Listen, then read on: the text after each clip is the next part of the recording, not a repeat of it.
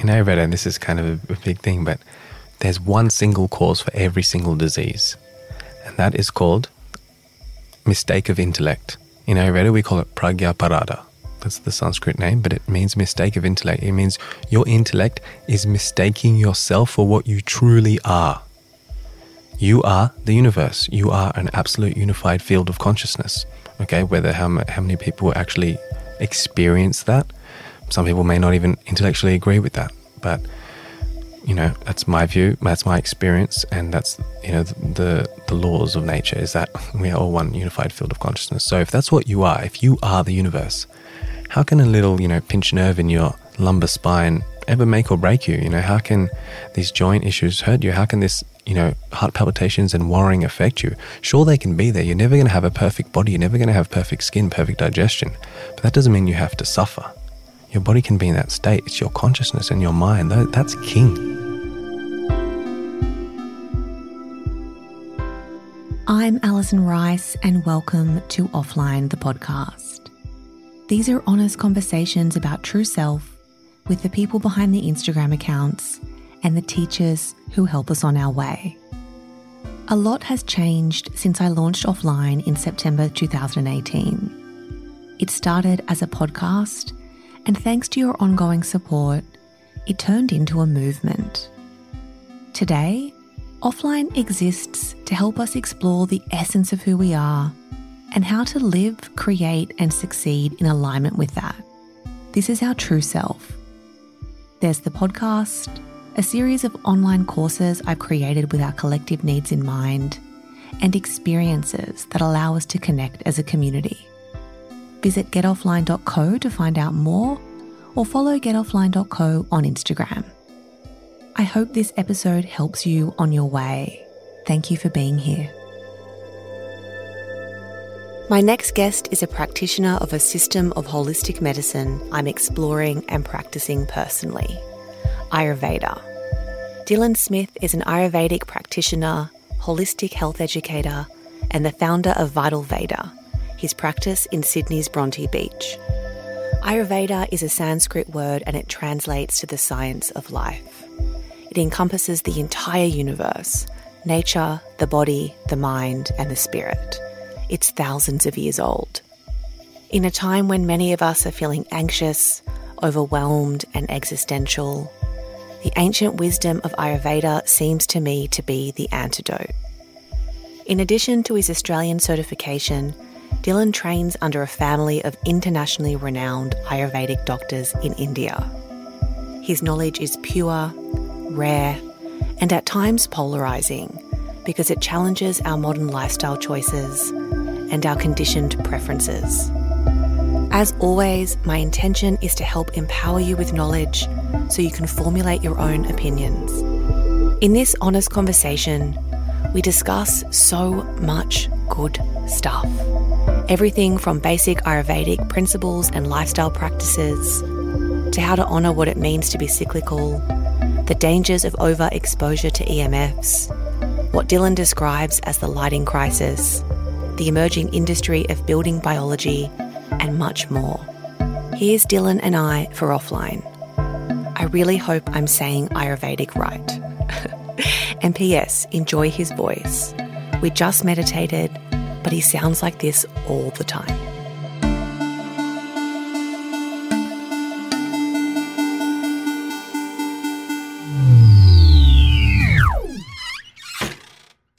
This ancient wisdom almost feels like, in this weird way, it was like designed for today, isn't it? Like, it's totally so old, but it's almost like the antidote to how we're living in modern life. And for me, I guess it just felt like, and you must hear this a lot, but the balance that I was craving, like I just couldn't seem to get release anywhere. But when I started practicing some Ayurvedic sort of, what are they, like techniques or principles? Techniques, rituals, practices. Yeah, I really started to feel a shift. I wanted to know what are the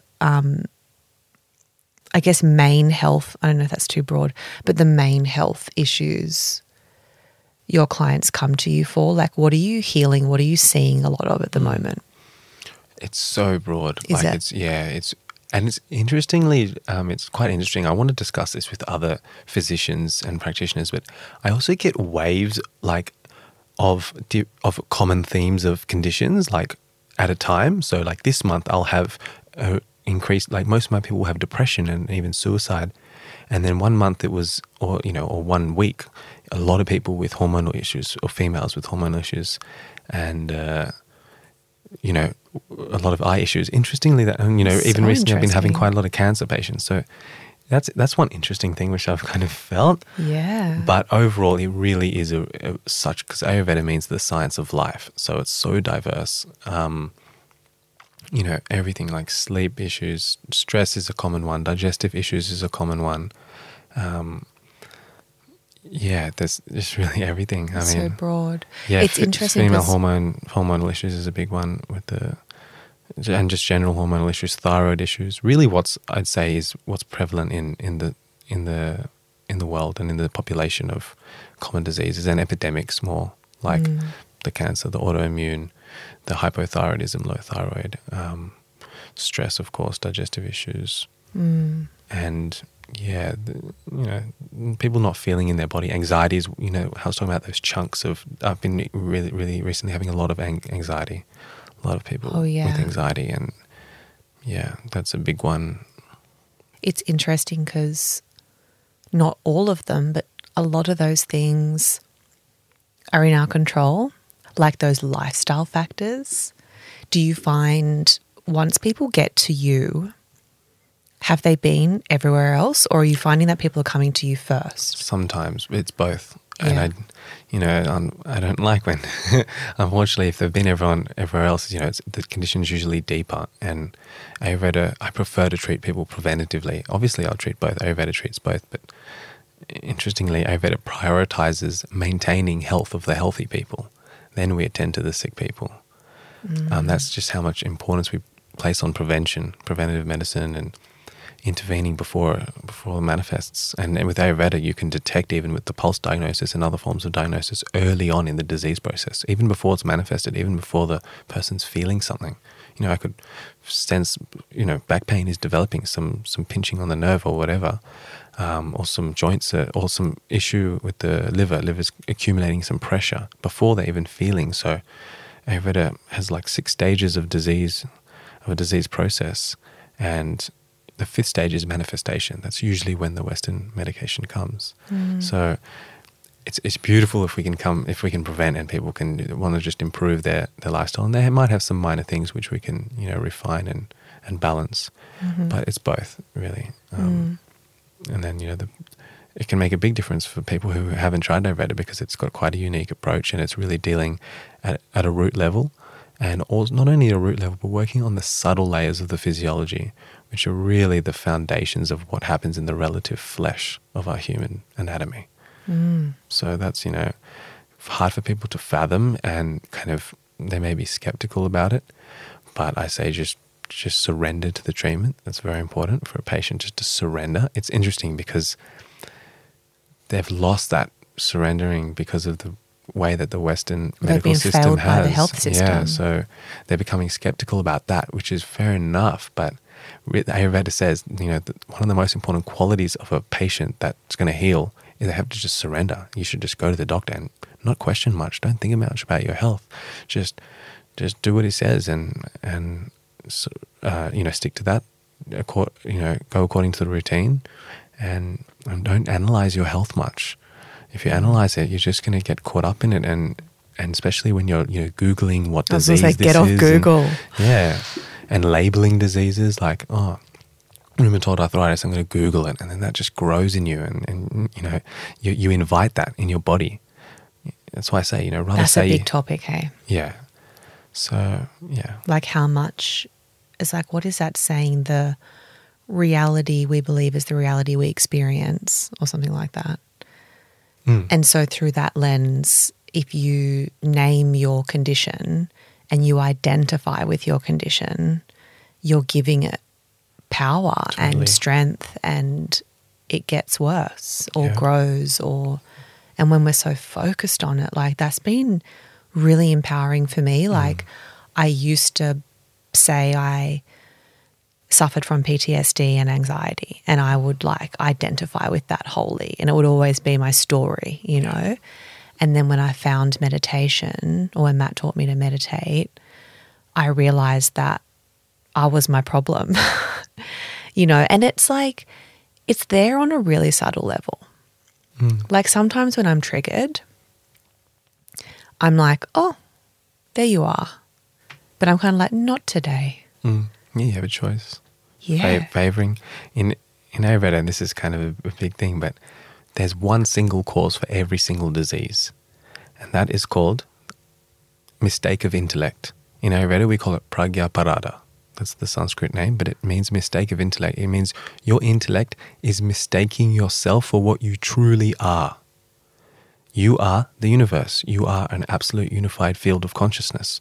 Okay, whether how many people actually experience that, some people may not even intellectually agree with that. But you know, that's my view, that's my experience, and that's, you know, the laws of nature is that we are all one unified field of consciousness. So if that's what you are, if you are the universe, how can a little, you know, pinched nerve in your lumbar spine ever make or break you? You know, how can these joint issues hurt you? How can this, you know, heart palpitations and worrying affect you? Sure, they can be there. You're never going to have a perfect body. You're never going to have perfect skin, perfect digestion.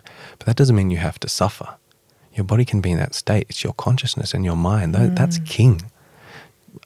You know, our guru's guru, you know, Guru Dev, Swami Brahmananda Saraswati, who's Matt's teacher's teacher,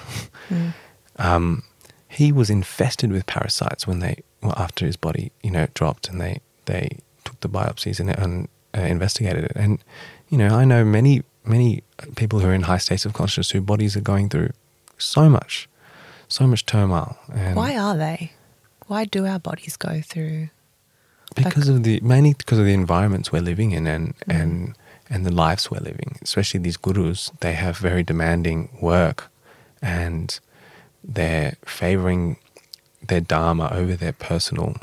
That, you know, some people just, and this is a pattern that I do, and my teachers are also very much in India. The doctors, they just, all they care about is dharma. He'll sit for 12 hours a day doing consultations and not get out of his seat. You know, go to the toilet, have lunch, but not getting outdoors. And you know, we're living in a lifestyle these days where it's supporting that, and modern industrial influences, which are all contributing to. So do you feel like you're susceptible to that as well, where you can get so in the work that you... It's just an interesting thing, because often when you're a subject matter expert, I always want to know, like, if you're teaching something or preaching something, how closely are you? Totally. I do think it's important to what's the saying? Practice what you preach, and I do, and that's with the new kind of movement called biohacking, which is out there. It's people trying to hack their biology and live and longevity. That's really honoring your body more and aligning it with the circadian rhythms of life and the biological rhythms, the rhythms of balance for your body. So I'm implementing that personally. I am doing a lot of these things, unlike my teachers. But they're also, it's interesting because they're, you know, at such a high state of consciousness that it doesn't concern them. I tell them, and I see them living in a ridiculously blue lit environment with, you know, they go to bed late, very late. They're pumped with EMFs. You know, he sleeps with his phone next to his head because he gets calls all throughout the night from people all over the world with things. So, and he's on his phone way too much. It's a huge issue, and definitely they realize it's an issue, and they're trying to work on it and you know, find a secretary or whatever. But you know, when there's a demand for your healing powers, that's. But for me, it is, you know, kind of moving towards that as well. So I'm trying to balance it, and that's what I'm trying to figure out. You know, with my work and my business, trying to delegate certain tasks so I can. Yeah. I know I already offered up help for the podcast, didn't I? But I'm doing well, I think. I think you're doing a great job considering you're doing everything. Yeah, I do practice what I preach. Yeah. Basically. I know I asked you the other night, but maybe for the purpose of this conversation as well, like, is there that rise in like interest and popularity of this sort of health science? Because it seems to me like it's hitting the mainstream. Do you feel that, or? Yeah, I do. Yeah. I think which means you're busier. Yeah, and it definitely is. I mean, because it's the laws of nature, really, and people are wanting to align more with their nature. That's what Ayurveda does. It aligns you to your nature, which is where perfect health is, your human nature. So I do think, and as I said the other night, you know, people are losing faith and trust with the conventional medical systems, and it's just a really sad thing to be able. You know, hospitals are meant to be there as a place of hermitage, and to take anyone of all races and creeds, and now they're systems that, and also that it's the unholistic nature of conventional medicine that I think people are seeking the holistic. You know, they're going to these doctors and they're just very straight edged of one way and not considering other drugs, interventions, and so. Yeah. I wonder if you can just describe how you heal people. What are the sort of main techniques and healing practices that you use? Like if I was brand new to this and I was going to come and see you, what can I expect? Like the pulse diagnosis was a fascinating experience, I have to say. And we had a really quick session at BMC once and it was pretty crazy accurate, and I found that quite overwhelming actually, that you could do that. The pulse is really amazing. I mean, it's hard to explain, but you know, your radial pulse, it has all the information of your body, and you know, your pulse is your heart is your heartbeat, your heart is your feelings, your emotions. You pump blood to every cell in the body in 2 to 3 minutes, and your heart is also the seat of your immunity and your life. In Ayurveda we call it ojas. It's the base of the essence of your body and the physical expression of consciousness. So all that is in the heart. So the heart has so much, and that gives information through the pulse, the radial artery. You have to obviously know how to find that information, and there's many methods of pulse around the world, and there's many methods of pulse in Ayurveda. A lot of it has been lost around the world, and I'm blessed to have learnt from experts, internationally renowned experts in pulse diagnosis, that also happen to have a very easy method of pulse and a very effective method. And pulse is not only for diagnosis, it's for healing. So we teach self-pulse, people to feel their own pulse. Well, I noticed before we meditated just now and after you were doing that. Yeah. What were you feeling for? You don't really search for anything, you just feel, and it kind of connects your mind and body. So that's one. And you notice differences, like when you really want to develop pulse as a practice, either for yourself or if you're a practitioner and you want to learn pulse diagnosis, you have to feel it many times in the day: before food, after food, before meditation, after meditation, before toilet, after toilet, morning, evening. And then you get to feel patterns and differences, and the pulse begins to speak to you. That's what it's all about. It's not I never got taught what to look for. I had to write down my experience, my patterns, what I was finding, and then say to my teacher, look, I'm finding this. He goes, oh, very good. Here's that's what that is. And he would never tell me. And it's so hard for people to learn. You know, I teach this to people, to students, diploma students and everything. And it's a very long, patient process. So yeah, that's one tool I use. But not only that, like that's one thing, but the other thing is questioning. You know, I'm not a master in pulse. You know, people also use tongue diagnosis. I also use tongue diagnosis. I look at the face of the person, the physique. And a big one is questioning. You know, I do a lot of phone consultations, and I do a lot of questioning and get to know them and figure out their life and patterns. And then that's all the diagnostic part. And then what you asked about is the treatment part. The treatment part is mainly diet. So we give you a diet plan, a lifestyle plan, kind of routine practices to do according to your situation, what's your life like? Are you in a family? Are you a mother or father? What's your work like? And then some herbal remedies are very effective. And then if you need a deeper kind of intervention of healing, you do body treatments, which Ayurveda has so many pampering, absolutely blissful body treatments. I've got to invest in myself. You know, it's that thing, what's been stopping me is like spending the money on it. but I know it's what I need. Like I booked a really bad massage somewhere and I walked out just going, why are you doing this to yourself? Like I wanted to book with you and I just didn't do it. And it was like $50 less to go and get this shit massage. You'd have to wait till I get back. I'm sorry. I'm going I know. away tomorrow, but, I know. those are profound because, especially when you have a good practitioner and when you're using very precious medicated oils. Ayurvedic herbology is a whole nother level to any other modality I've researched. And the herbs and the oils, it's just a whole nother. Anyway, it's profound. Like it can really change someone, just one treatment, but ideally we do a few. And that can also really, get people interested in other things and deeper things. And then they can do more things to take action on themselves, which is the diet and the lifestyle. Yeah, and that's what I'm finding. It's like the more I'm learning, the more I'm looking around my home and my life and going, oh, there's a lot I could be doing, like getting a stovetop kettle, getting rid of my microwave. Definitely. Like since our talk the other day, every time I put something in the microwave, I'm just like, Alison. No way. Why are we still here? Oh. But I think I got to physically get it out of the house. Yeah. Like it's so ingrained in me of that's how I... It's really bad. You'll start to taste the difference when you start cooking in a pot also. That's just... Like you said, it doesn't take long to reheat No, something it really in a doesn't. pot. In a pot, no. A few minutes. So in Ayurveda, there's 3 different doshas. Doshas? Yeah. Doshas. Doshas. I want to get the pronunciation right. Yeah.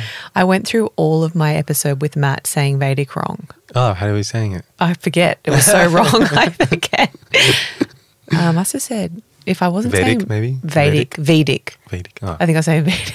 Vedic. Mortifying. Anyway, there's 3 different ones. There's Pitta, Vata and Kapha. I've written this down so I get it right. These are biological energies found throughout the body. Pitta is fire and water, Vata is space and air, and Kapha is earth and water. So my question for you is, am I correct in saying that we should be living a lifestyle that balances our dosha? Yeah. Then how do we do that? So, as you said, the doshas are the 5 elements. So, Ayurveda Simple, it says that all the 5 elements, which are space, air, fire, water, earth, all these elements are dominant in every single thing in the universe, in every person, in every plant, in every food item, in every object. So it's about balancing those, not to equilibrium, not that they're so equal, but that they're just what they should be according to that unique living entity. And Ayurveda made it even more simple. It moved into 3 doshas, so went from 5 to 3. And the way to balance it is just really to live in tune with nature. That's the simple way, and live in tune with nature's rhythms, with nature's circadian rhythms. The sun's a very key circadian, figure and mechanism. Wake with the sun, eat with the sun when the sun's the highest. Eat the strongest meal and go to sleep with the sun, and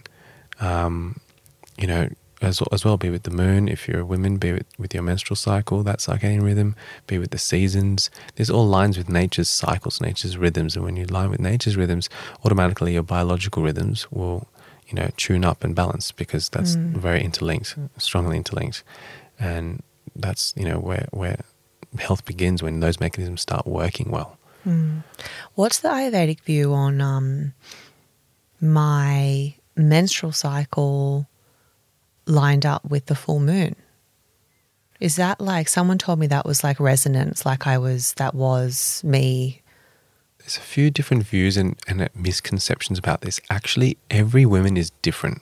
Yeah. It's according to your Jyotish, to what your Vedic astrology, actually. It's according to what you're born. So when you were born, what was your moon? Doesn't mean you can have... Yeah, so it's some people say it has to be on new moon. That's what a balanced menstrual cycle is, but it's not. It's unique for every woman. So just be different. Yeah, yeah. As long as it's regular and it's smooth, no pain, then at all, just some heightened sensitivity, then that's a balanced cycle. As I continue to deepen my relationship with my womb and my cycle, after sadly losing a baby in late 2018. I've stopped using tampons unless I absolutely have to, both a privilege and a personal choice. Instead, I wear period-proof underwear. I share this because evolving my opinion of the days I bleed from being an inconvenience to an honour and giving my blood an unobstructed pathway to pass has changed my period for the better. I was of course curious to learn the Ayurvedic view on menstruation. And before I go, and if it feels good, I encourage you to spend some time considering your own relationship with your blood, and also how you show your body care when it's bleeding. As Dylan explains, and I've experienced firsthand, we can choose to bleed consciously and tap into our cyclical nature. Yeah, just know that the period is the greatest gift to you. It's a fantastic purification that happens once a month, and it's a great detox. You have to honor that, facilitate that purification by resting. Okay, rest, do less, use the mind less so that all the energy can be going downward throughout the pelvic floor, and honor your cycle. Okay, then that will kind of allow that process to happen, whatever's happening. Obviously, there's some blockage somewhere which is causing the pain or the endometriosis. Then also you need to consider if you have a stressful month or whatever else is going on in the body, the period will compensate for that. They're trying to detox something out the body. So when your month is more stressful, maybe the period will be more rough. Similarly, if you really rest during the period, it's like pulling back the bow further, then the month ahead will be so much more smooth because you would have rested and honored that kind of rest time. It's like your monthly retreat. And, just see a practitioner and sort it out. And, herbs can really be helpful with these things. Look at the lymphatic system as well, which is like the major fluid in the body, which kind of circulates all throughout the body and detoxifies. Kind of the period can sometimes, be vitiated because of that, because that's not draining well. So the period kind of has to take more roles. But a big one is the uterus-brain connection and, linking the stress up with that. Because if the brain is stressed and overworked, then the energy from the pelvic floor, what we call the vata, which is the energetic movement, that will go up to the brain to support that and neglect the pelvic floor region. So this will cause these issues. So there's so many connections, and again, the hormones, of course, is a big one. And you have to think of all the hormones as a web. They're all connected: the thyroid hormones, the brain hormones, the melatonin, and that's a big one. Start with the pituitary gland in the brain, the hormones that are regulated by the brain. Which is mainly light mediated. So mediated by the light. They're called photoendocrinology, which means light-mediated hormones. It's what's initiating the hormones. So if you're, blasting the artificial light and got the lights on at night and watching screens a lot, your brain's going to think it's midday when it's not, and then you kind of don't get the morning sun, so all the hormones become disrupted, and so does the female hormones. And then the low metabolism with the thyroid are very common, as I mentioned earlier, like low thyroid because of not good digestion, and again, the light, not getting that morning light to activate those hormones. So then the female hormones also get vitiated and under imbalance. It's just like I've been reflecting on it a lot, and I interviewed Lara Bryden recently, and she was incredible. It's just like this big scam on women because there's all of these menstrual products like tampons mainly tampons that are quite invasive and laden with chemicals that we're putting inside our bodies. But the messaging around that is you can just get on with your life and you can keep going and you can do anything and you can play your sport and da-da-da-da. And it's actually the opposite of what we need to be doing, which is just allowing our blood safe ground to come out, cups and stuff is a great alternative, I think. And don't get me wrong, I still use tampons when I have to for comfort if I'm, depending on what I've got on in the day, just try and make sure, I always make sure they're organic tampons if I have to use it. But it's just that education that we've been kind of, brainwashed to believe that it shouldn't get in our way of living a full life. But actually it's like what you're saying, like take rest. Like for me, it's a sign of my fertility and, the health of my womb. Yeah. We're allowed to stop and honor it, but then we're living in a system that doesn't allow us that rest because we have to get up and go to these jobs that we've oversubscribed to as well. It takes courage to break the status quo of social conditioning and be an exemplar and take action.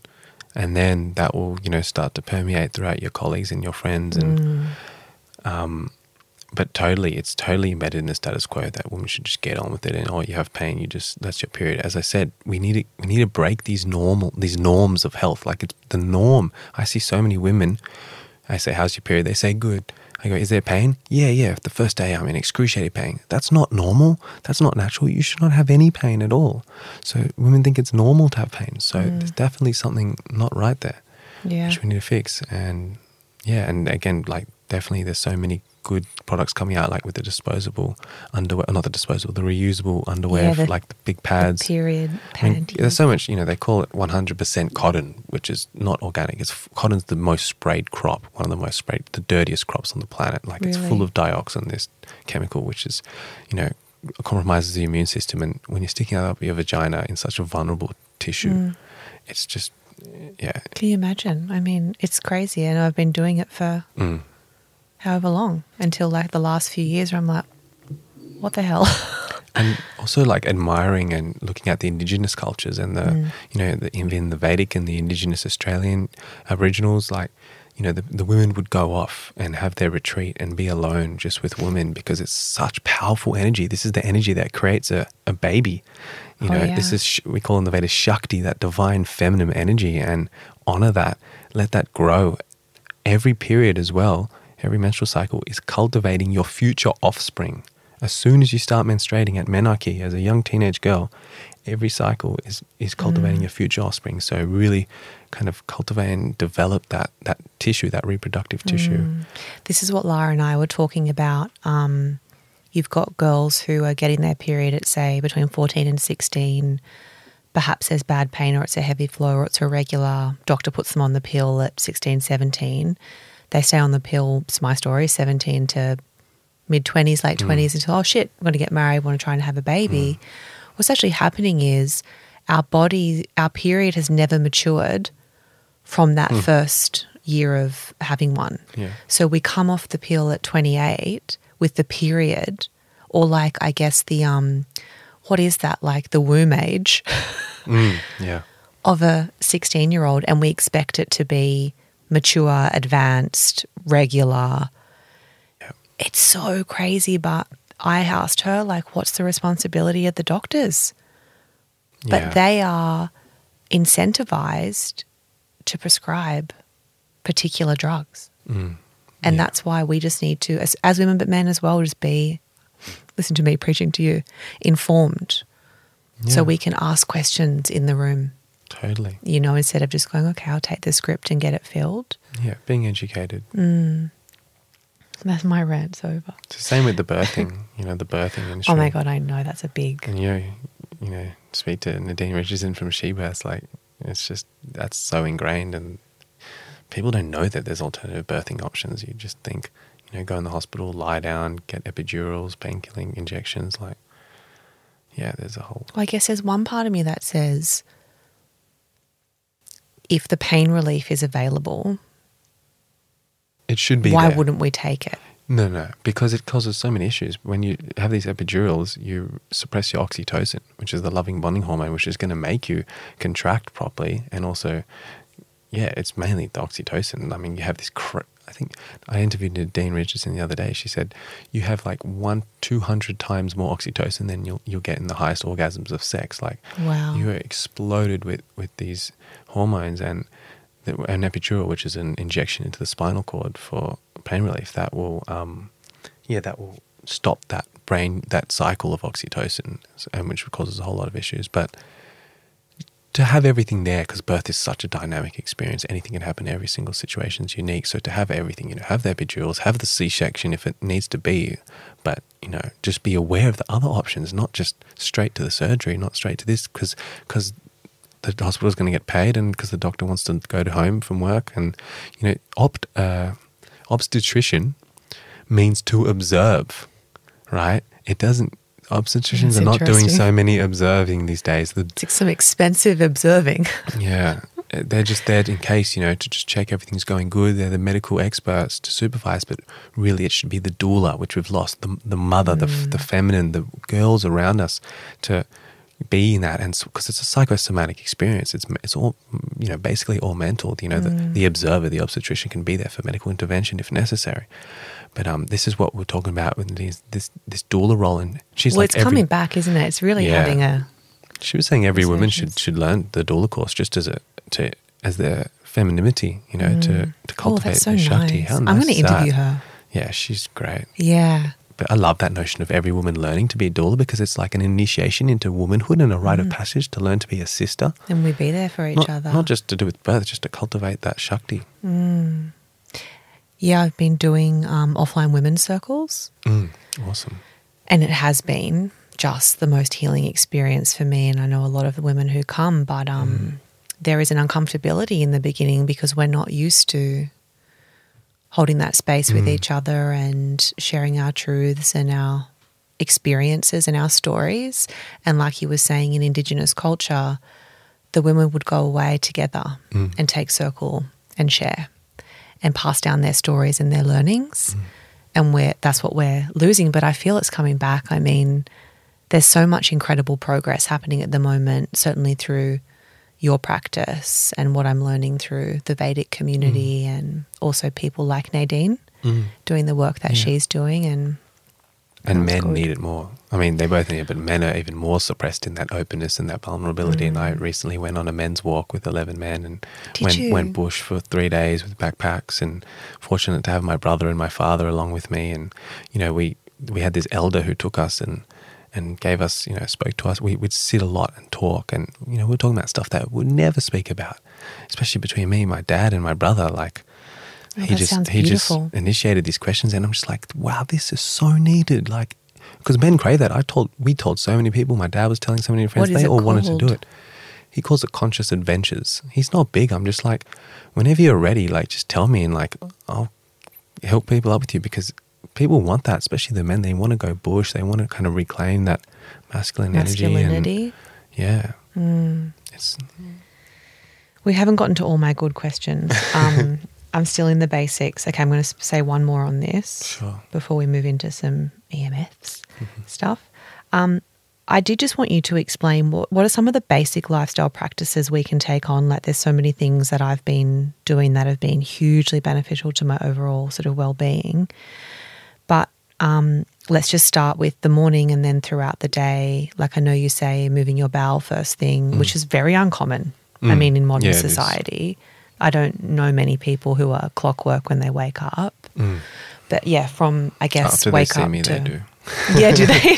It's one of my, intentions to create that. It's an important thing to have. But yeah, so let's start with the lifestyle. Just, I guess we'll quickly go through some of the key ones.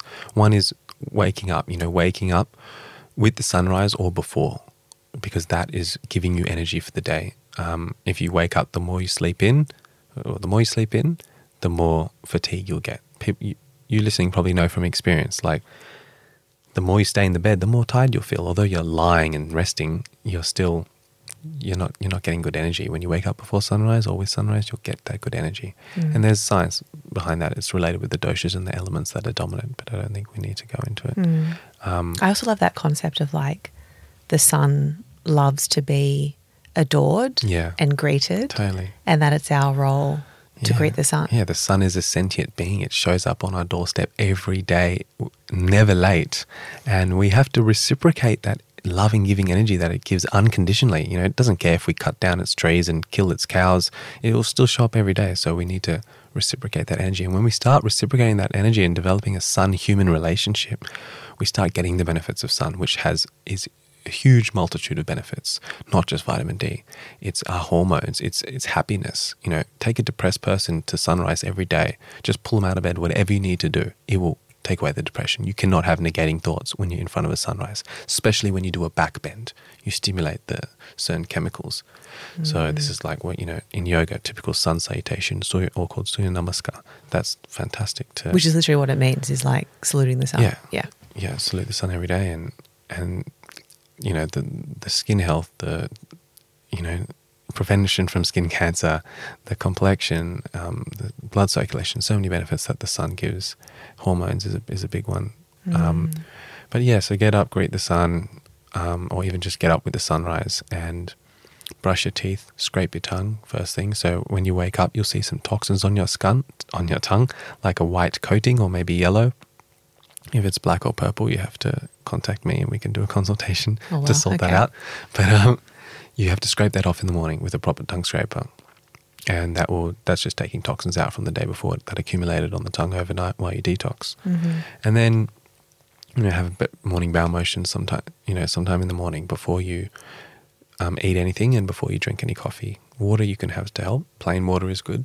Yeah, but I've learned from you that just don't worry about the lemon and all that shit. Yeah. Just have the warm water on its own and don't give your body something else to do. Just let it be hydrated. Yeah, and purify all the channels. If you have lemon, it'll go to the liver specifically, or ginger will go to the digestive tract. So just the plain hot water goes everywhere.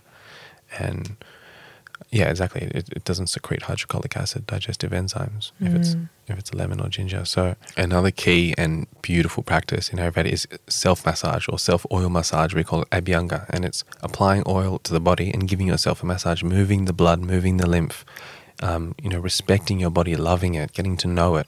I love it.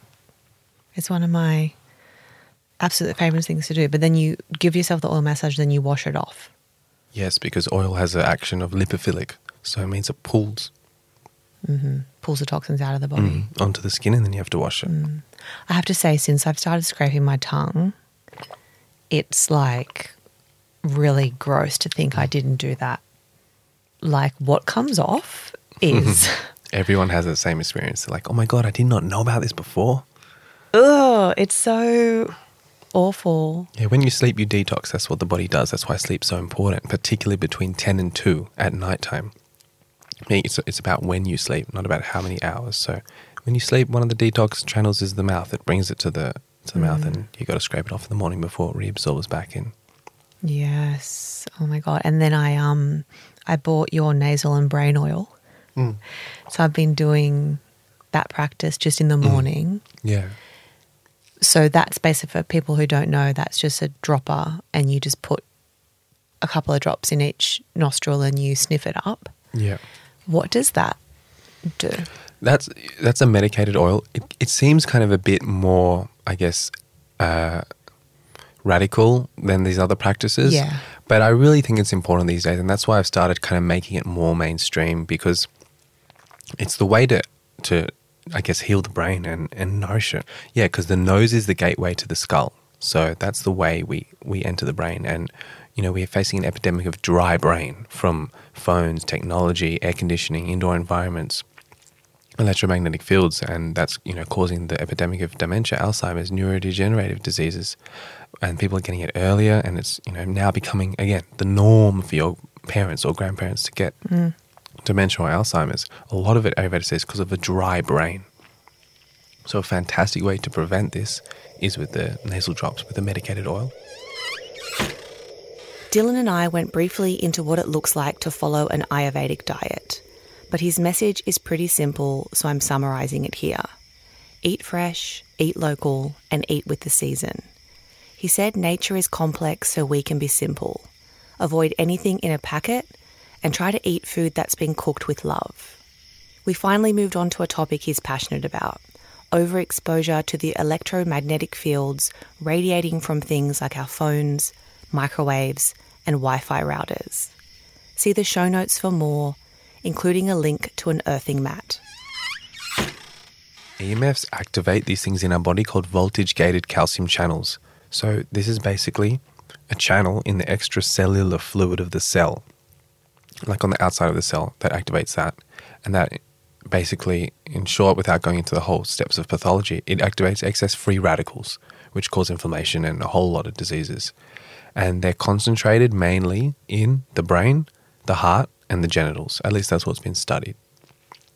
So they open these voltage-gated calcium channels, allow excess calcium to flow, which creates excess nitric oxide and then excess free radicals. And we know free radicals cause so many issues. So that's why, we're really advising to not keep the phones on in the pockets near your genitals and on your breasts when you're running and next to your head, like when you're talking on the phone, because they activate these calcium channels, and that can cause so many issues. Like again, with the early dementia, the early Alzheimer's, the autism, the brain fog, headaches, migraines, and infertility and low libido. Erectile dysfunction, so many things. So, and this is the thing is, we're all sleeping with our phones next to our heads. Well, you're not, but yeah, way too many people are. It's shocking. because that's our alarm, and that can't be our excuse. Yeah, I mean, like get a fucking alarm clock. Or put your phone on airplane mode. Airplane mode is pretty much zero EMF. So start becoming more familiar with airplane mode. Whenever, if you need to walk with your phone in your pocket, fine. I did. I came from the train station to here, but it was on airplane mode when I was coming here. I would never have that next to my genitals. I don't want my genitals to fry. Or do I want my femur bone? I met a patient who had lower bone density in his left thigh because of the phone was always in the pocket. And they've done studies exactly on that. Oh, wow.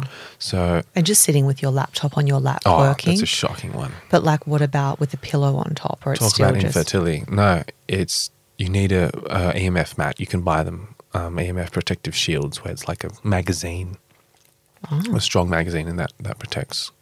But, male sperm count has significantly reduced, and also for the women, aging the ovulatory clock, getting menopause earlier, getting the period issues.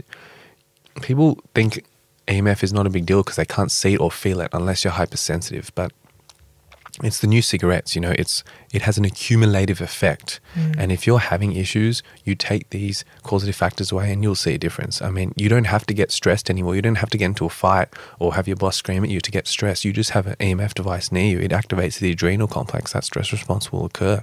It's like constantly vibrating and activating these cells. So I can feel it though, like if I'm working with a pillow and my laptop on top, my legs feel like there's a current running through them. Like that's real. And then I'm like, this is not good. The laptop, definitely, you should be able to feel. I mean, especially even if you can't feel, if you just say to someone, stop and actually feel it. Can you feel the laptop? They'll feel it. Yeah. Especially a laptop, even a phone as well. And the more you learn about it, become more aware. And then there's hypersensitive people who develop hypersensitivity, which is another related to one of the biological implications of EMF is it makes the blood-brain barrier permeable. So we've got this barrier which protects our brain from toxins, basically, and chemicals and irrelevant cells and constituents. That becomes permeable and allows things to leak in. So many things gets like a free entry into the brain, whether it's a chemical smelling of perfume or the glyphosate, the pesticides we're inevitably exposed to. And again, the voltage-gated calcium channels can much easily get activated when that is permeable. There's so many things that make the blood-brain barrier permeable. One thing is mold, toxins. That's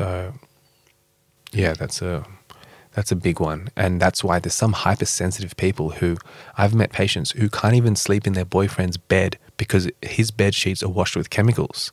And they walk past someone with perfume and they get a reaction. That's because their blood-brain barrier is so weak that these toxins just get free entry. And the EMS weaken that blood-brain barrier a lot. It's something for all women, but men as well. But I know most of my listeners are female. We just have to get off that synthetic fragrance. Like stop using... stop dousing yourself in chemicals. There's so many beautiful natural ones. I know. Well, have you heard of that one I wear, Smoking Rose? The brand is AU. I'll show you a little bit. I've heard of them. Yeah, I know them, but I haven't smelled that particular. Beautiful. And it's one of those things where with a perfume oil like that, it doesn't last all day, but it's actually really a beautiful ritual to reapply it all day. So it's kind of this nice thing where it's like it doesn't have to last you, but like when women walk past me with, do you have that with like crazy perfume? I get almost like an instant headache. I'm like, how are you walking around and not having a migraine right now? And there's so many aspects in our life that we have to reduce. Like I don't want it to feel overwhelming, but if you have issues with your body and if you're not strong, ideally we want to be strong and we can enter this toxic world and face the world and help people. But, if we have, some imbalance in our body, just the more toxins, the more, incompatible aspects of our life, it's going to put a greater strain on the body. So slowly, cut down what needs to be cut down. I think some are more biologically active than others. Like I think, EMF is perhaps a priority to get rather than the chemical perfumes, unless you had a skin reaction, then you definitely don't want to be putting chemicals on your skin. Yeah. But, simple things for EMF, like, as I said, use airplane mode more often, get to know that button. And what a liberation is to be unattached to the world of phone calls, let people leave a voicemail. And, definitely sleep with the Wi-Fi router off at night. The key thing with EMF is the key physics law is distance yourself from the source and the volume will become greater. So the closer you are, the greater volume of power density. So the more you distance yourself, the difference from having your phone in your pocket and the phone on the table while you're having a conversation is huge. And Wi-Fi router, if you're within 6 meters of that while you're asleep, that's shot. Because you say just turn it off when you go to bed. Like you don't need Wi-Fi when you're asleep. Exactly. And sleeping is the main one. You're there for 8 hours. You need to get the sleep right. It's your main biorhythm. You have to be sleeping well. When you go to sleep, you should get to sleep straight away and you should not wake up at all in the night and you should wake up with energy. That's proper sleep. That's your main biorhythm. That's the main time to repair and rejuvenate. You need to get that right. And for that, one of the aspects is to not have EMF, not have artificial lights before you sleep, and have the nervous system in a calm state so that it can switch off straight away. And if it's not doing that, you have to work on the nervous system, the causes of that. Yeah. And then I know you're a big fan of the orange tone on the phone, which I have, and it does make everything warm, like whatever. Like some people are like, oh, you can't see the pictures properly. I'm like, I can still see them. Everything just has that tint, but you do say to try and keep your phone on. Yeah, 24/7 you should be on that.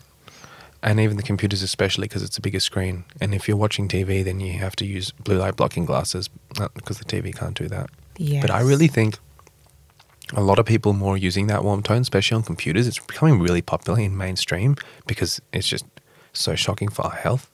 And I think even graphic designers have to consider that. Anyone who's staring at a screen all day. It means the people who I say is like graphic designers can't use that because they're doing their graphic work. But I think you have to consider that a lot of people are going to start using this warm coloured tones on their computer screen. This can all start to feel overwhelming, I know. It's important to remember that we don't have to change everything at once.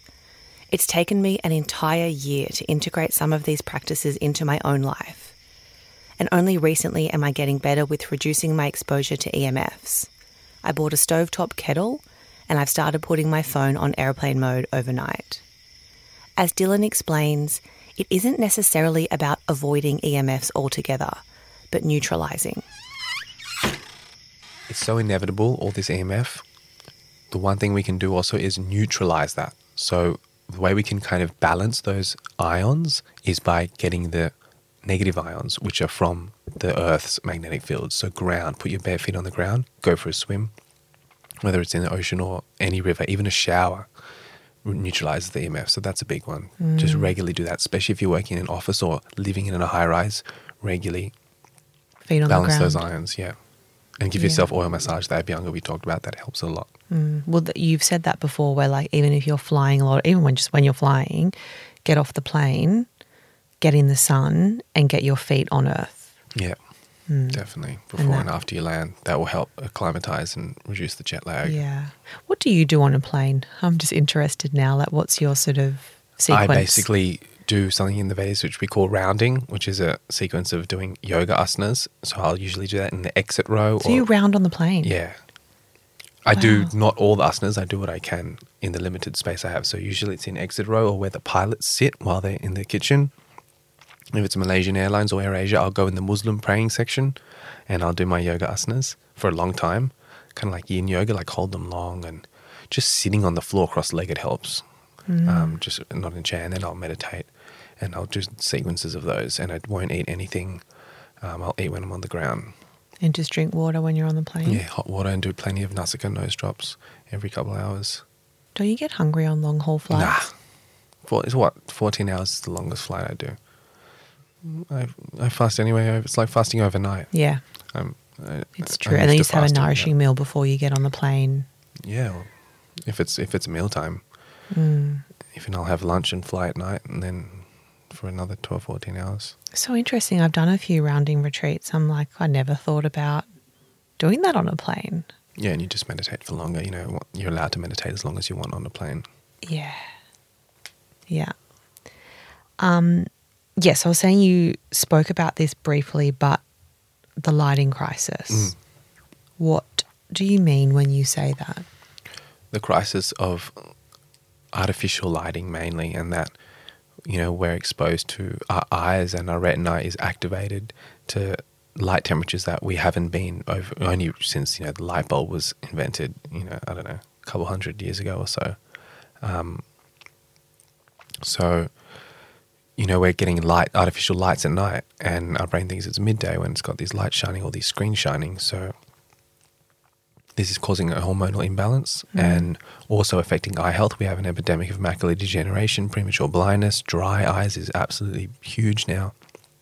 So it's mainly the imbalance of artificial light versus natural light, or sunlight versus junk light, they can call it. And junk light, nice. Yeah, and so it's, especially with the introduction of LEDs and moving towards more sustainable, energy efficient lighting, losing the incandescent, it's just increasing the light temperature.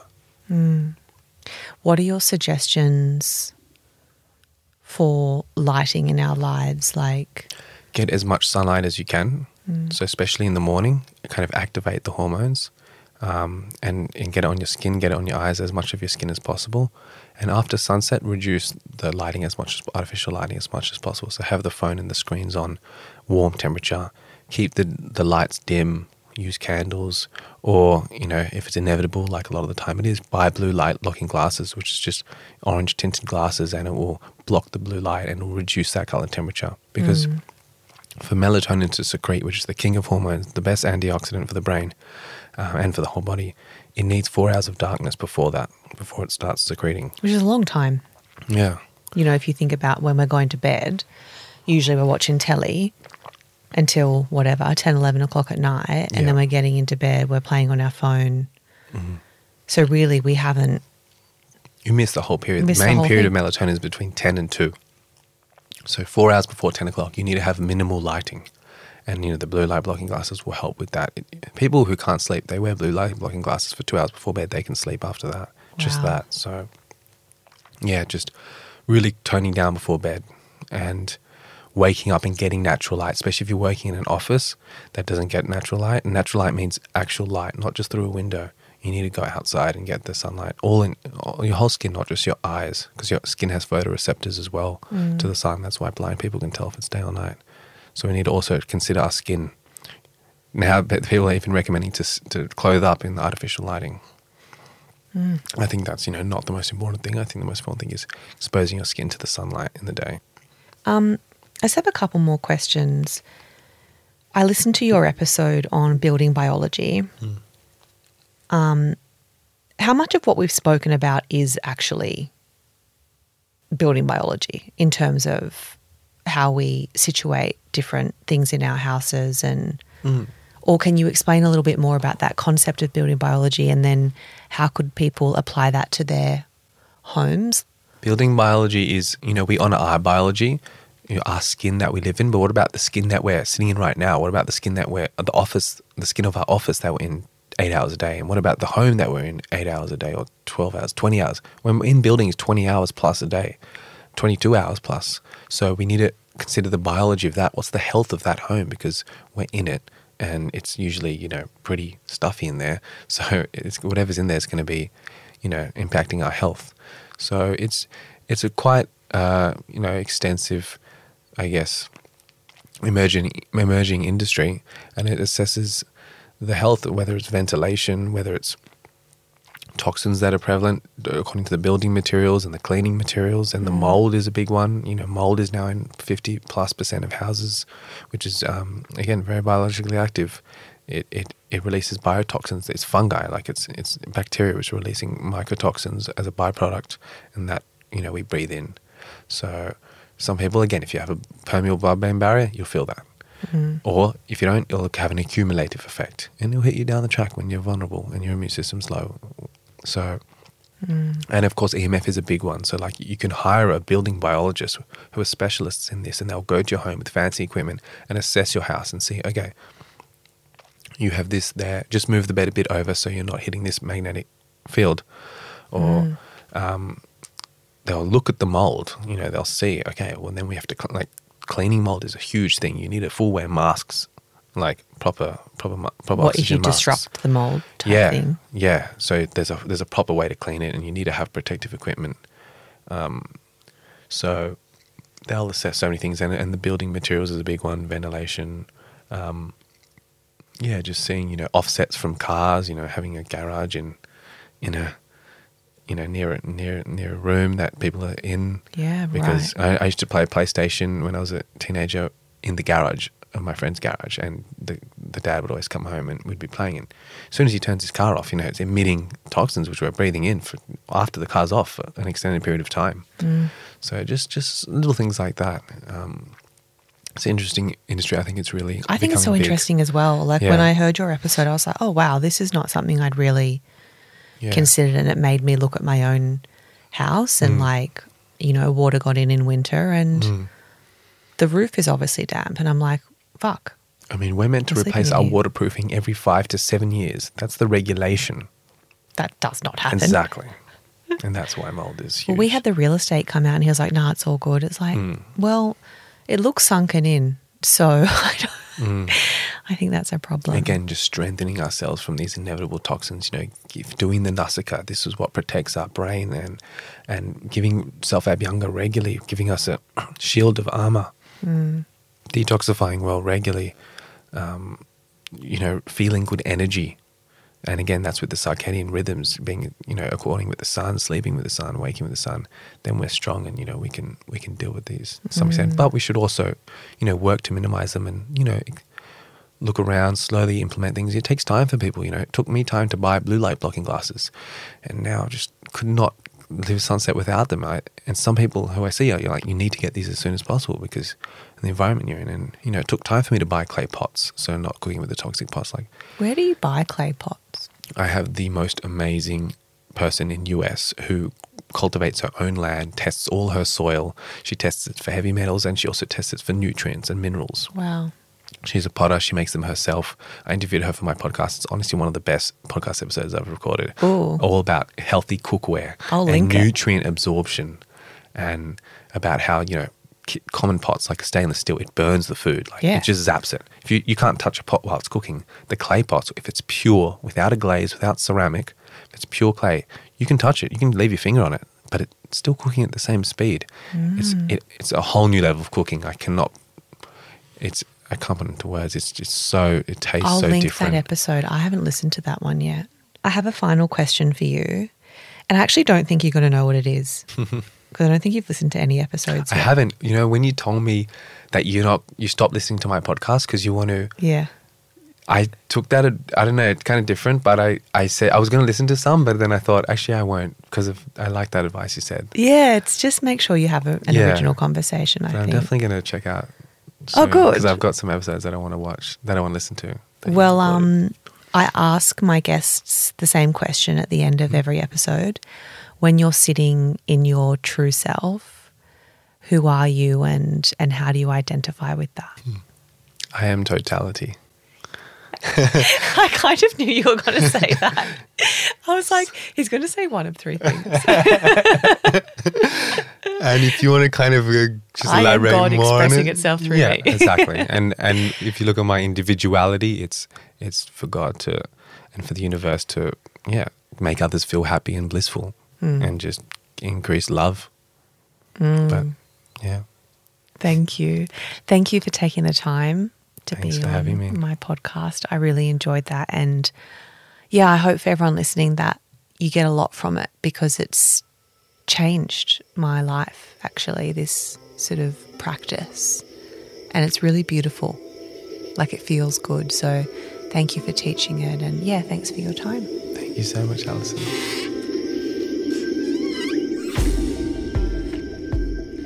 Thank you for joining us for this episode of Offline.